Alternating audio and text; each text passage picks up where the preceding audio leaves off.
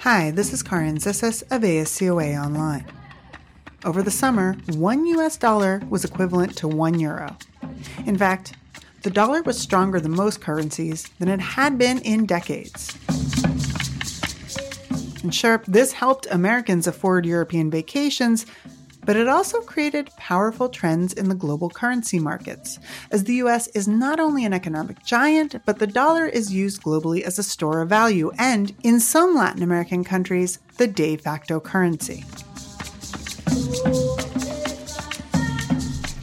The wide use of the dollar globally can also pose financial stability challenges that can materially affect households, businesses, and markets. For that reason, that was the chief of the U.S. Federal Reserve, Jerome Powell, who has hiked interest rates to stave off inflation.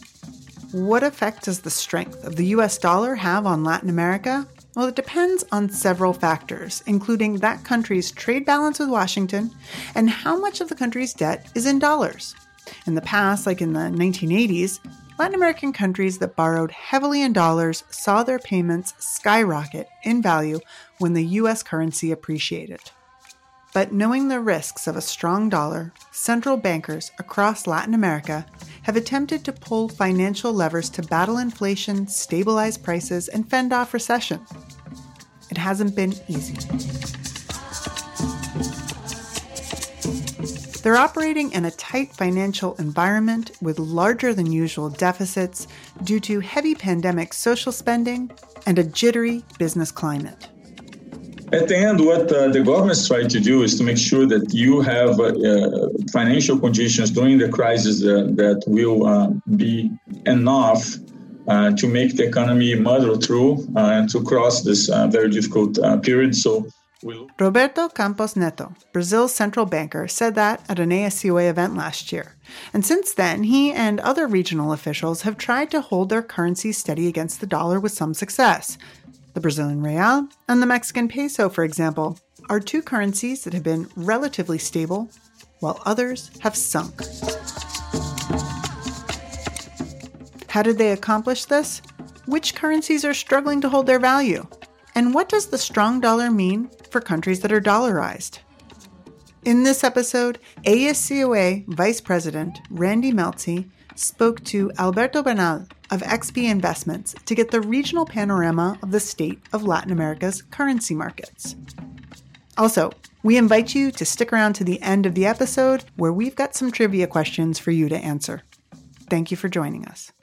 You're listening to Latin America in Focus. Latinoamérica en Foco. América Latina em Foco. A podcast by America Society, Council of the Americas on politics, economics, and culture in the region.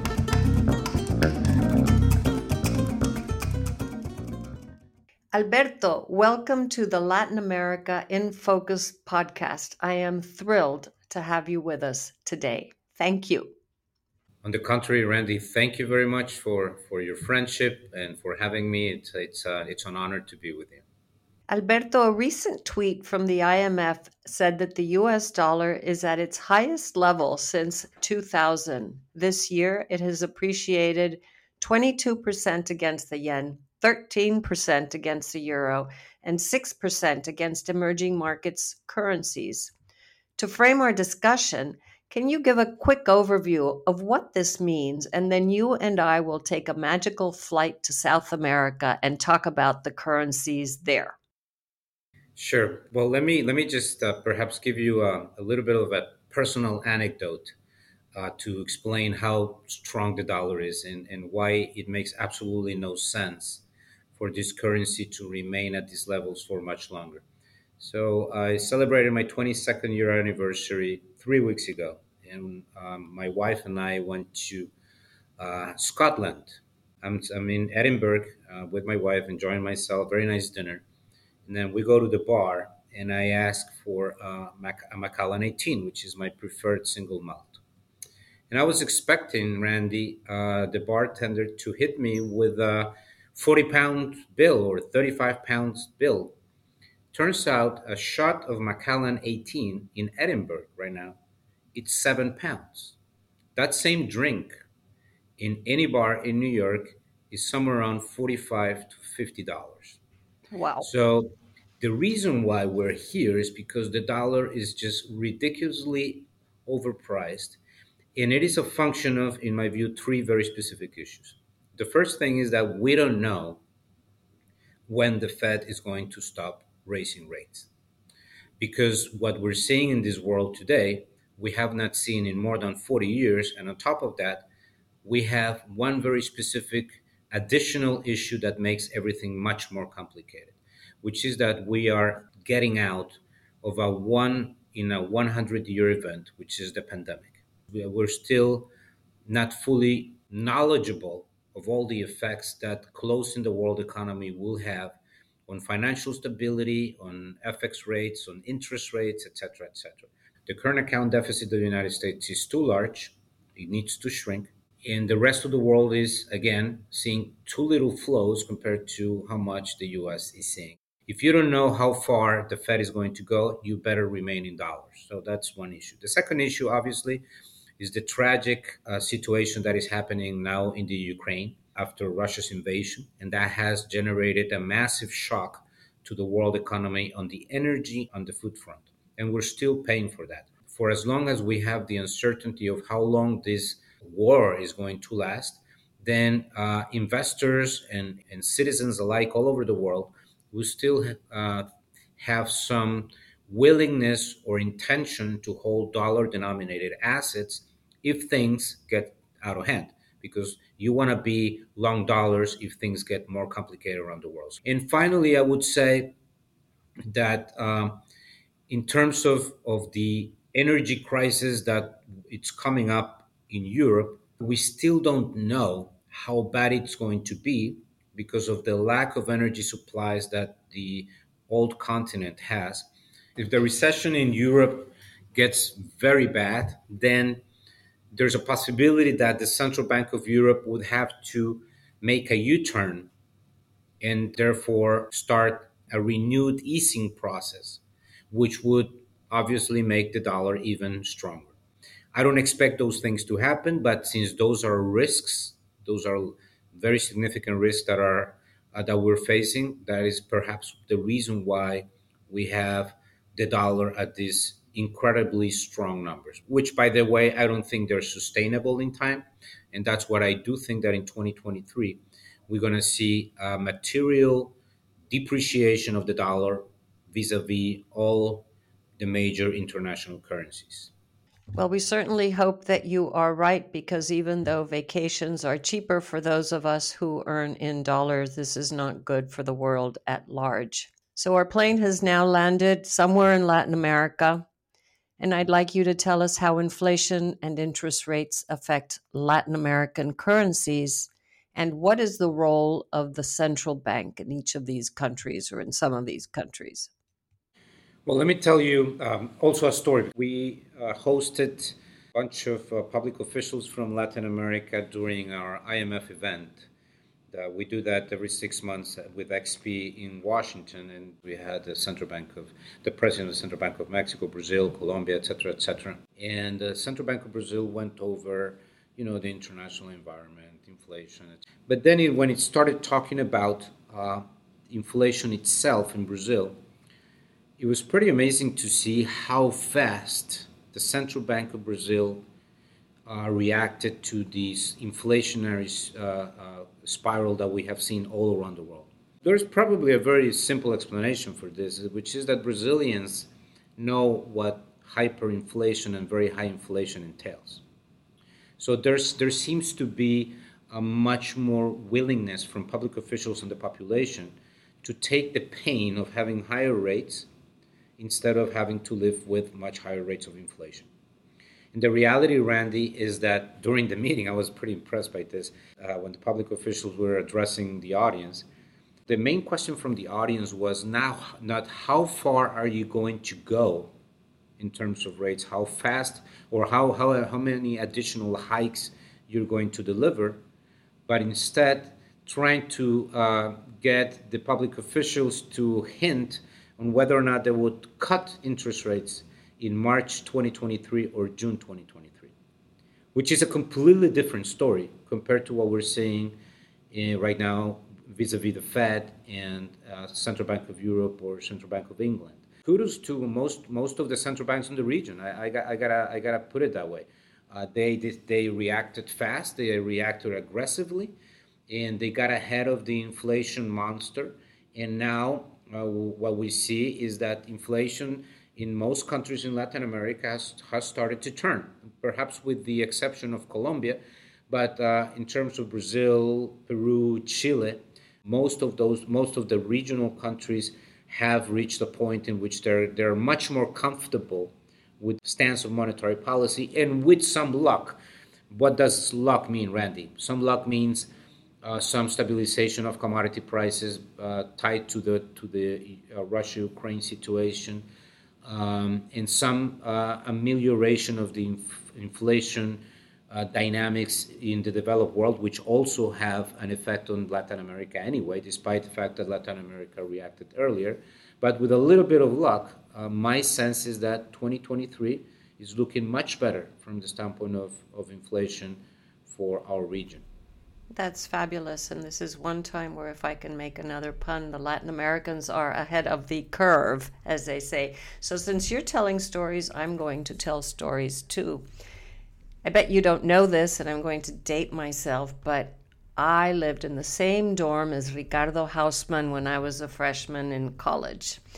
And so Ricardo Hausmann coined a terminology in the late 90s, which was original sin. And so I'd like to ask you to tell us what original sin is and if it affects currency movements in Latin America. Original sin, based on Ricardo's view and theory, which is a very beautiful literature exercise that he did when he was younger on economics, and he pretty much changed the train of thought of public officials all over the region, is that countries in Latin America, for example, or the emerging region, this accounts for everybody, because of the lack of development that local markets had, they were subject to finding funding for their fiscal needs and their corporate needs in foreign currency. So if you are a Colombian corporation and you make your income in pesos, and then you get a loan with a bank in New York or with investors in New York, which is denominated in dollars, and the peso loses 30%, then overnight you will need to work or sell 30% more in pesos in order for you to be able to pay back that loan. So that's basically the concept of original sin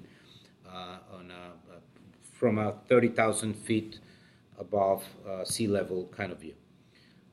Now, with a few exceptions, namely Venezuela, Argentina, perhaps a couple of others, most of the region has, in fact, most people don't realize that, or many people don't even know about this issue, but most of the good countries, let's put it away, I mean good countries in terms of good financial and debt levels and fiscal situation, most of those countries have pretty developed local markets, and they have been able to fund themselves in their local currency.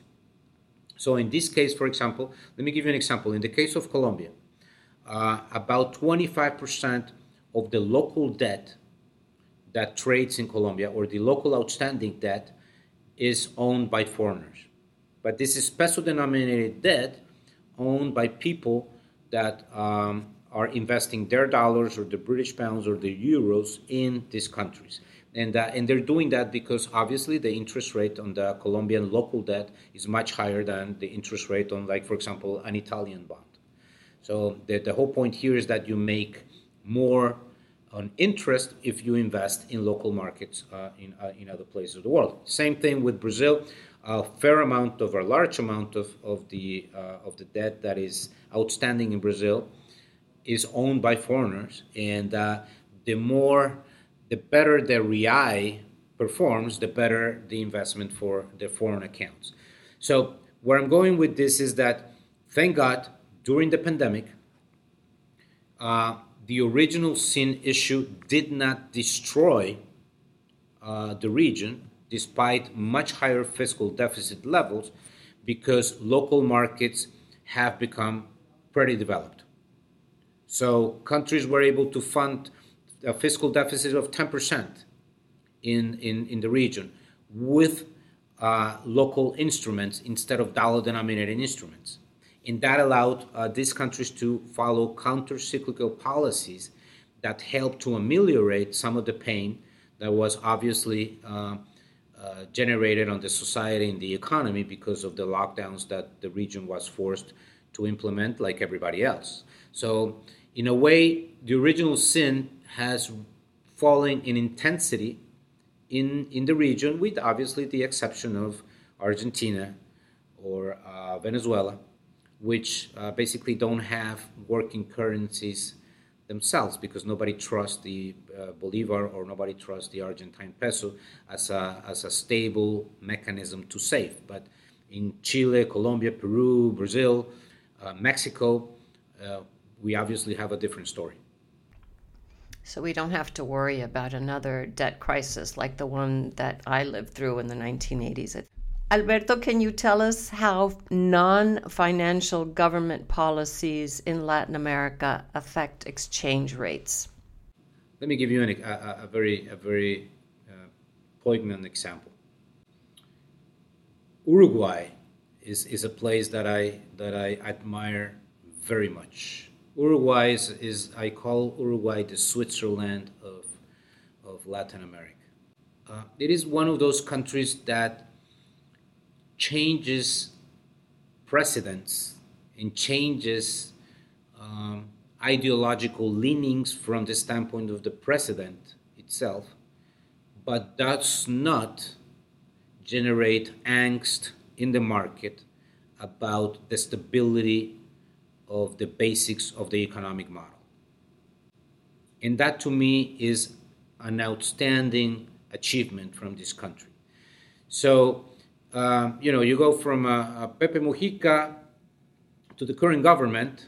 Current government is very market friendly, but let's face it, Pepe Mujica wasn't an anti-market guy. He was obviously had a very left-wing ideology, but he delivered a pretty decent fiscal policy framework, monetary policy, respected property rights, etc., etc. And nobody really was concerned or afraid about aggressive changes taking place in that country. That was the same in Chile up until what happened in 2019, which changed the dynamic, obviously, from this country. And in my view, Chile kind of like went to hell but returned.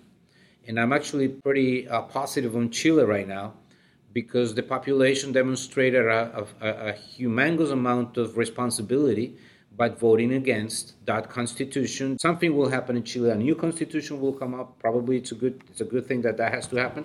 But this new constitution will be written most likely by people that know what they're doing.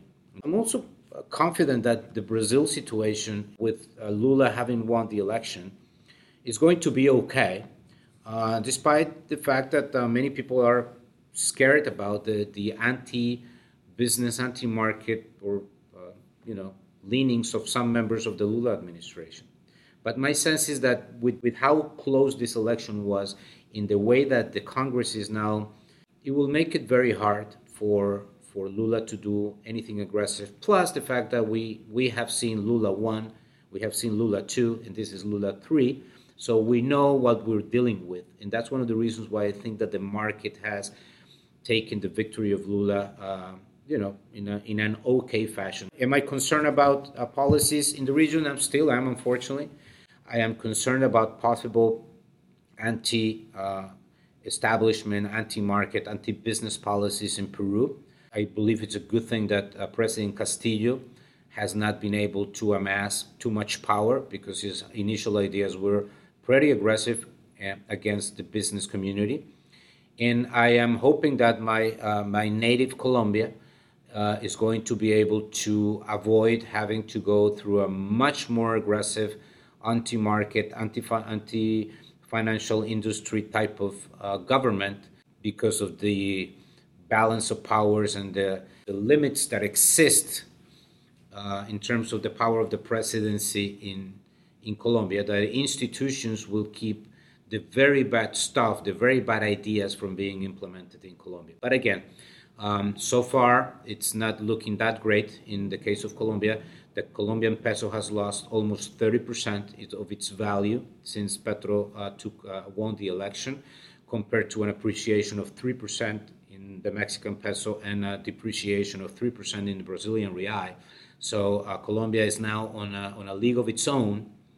Thank you for that answer. It's super complete. Mexico has a free-floating exchange rate, and Argentina has currency controls.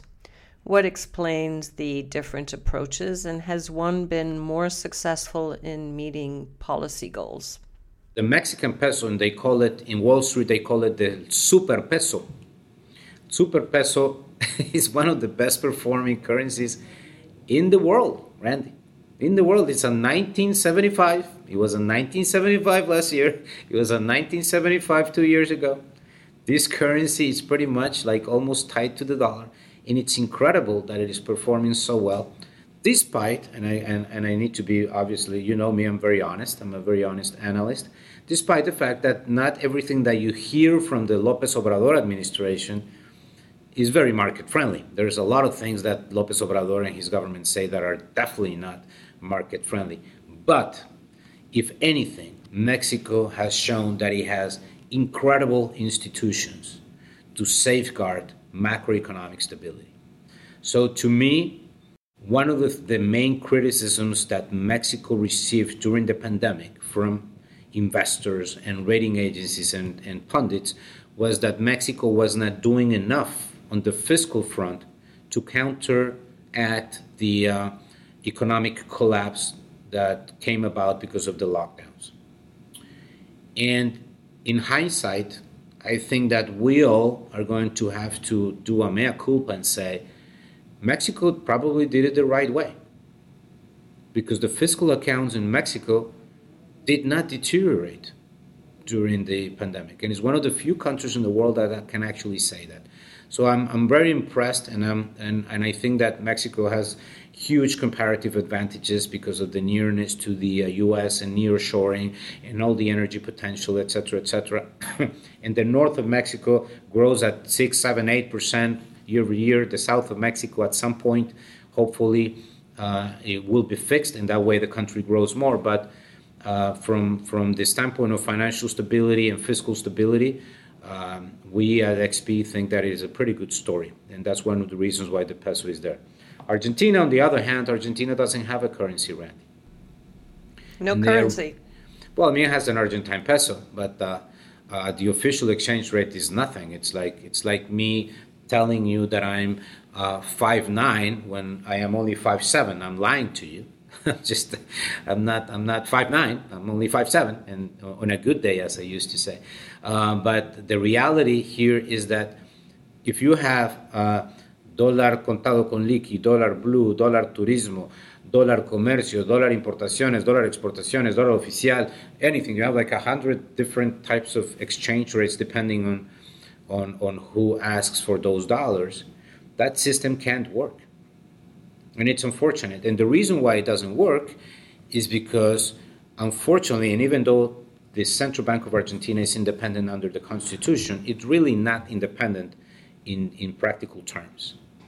The Central Bank of Brazil was not independent in a constitutional basis, but has always, or not always, but in the last 20 years, it has behaved like an independent entity, pretty much. Argentina is independent, central bank, but it's not. It is very unlikely that unless you completely change this reality and the Central Bank of Argentina becomes completely independent from the wishes of the executive branch, it's going to be very hard for the Argentine peso to once again become a viable currency. And that's why Argentines will continue to save in dollars. Thank you, Alberto. I was with some Argentines in Miami last week, and I heard that they even had a dollar Coldplay for the Coldplay concert, so go figure that. Alberto, as you know, El Salvador, Ecuador, and Panama are dollarized, and so their currencies neither appreciate or depreciate against the US dollar. But what has the strength of the dollar meant for these economies this year? Well, in the case of obviously from the standpoint of competitiveness, it makes these places much more expensive. So it reduces the capacity to compete with peer countries that are not dollarized. But at the same time, it gives these countries the capacity to show their populations much lower rates of inflation. So it's as we say in Colombia, unas de azúcar, otras de sal. So some are good, some are bad. But first of all, why are these countries dollarized? Panama may be a little bit different, but Ecuador and El Salvador, why are they dollarized? It's not because it was just one day you decided, hey, let's just dollarize. I would actually put Argentina into that camp as well, because Argentina was almost dollarized before 2001 with the convertibilidad. The reason why you get to this point is because you have no capacity to maintain macroeconomic stability. And that's how you get to dollarization level. And actually, let me give you another one. For practical purposes, Venezuela and Cuba are also dollarized. That's the reality. Socialism of the 21st century is the longest and most difficult path towards full dollarization. Wow. You destroy macroeconomics in your country.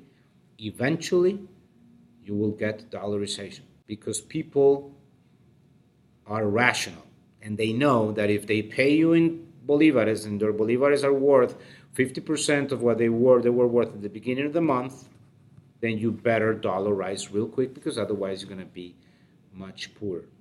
So from the standpoint of my home country, Colombia, I hope that President Petro and his economic team get this and understand that this very fast depreciation of the currency is bad news and it can make the life of Colombians a living hell. So let's hope for the best and that they don't make more mistakes. We certainly hope for the best. And so, Alberto, our time together has drawn to a close, so I'd like to ask you one final question. Given a choice of a margarita, pisco sour, or a caipirinha, which would you prefer? A margarita.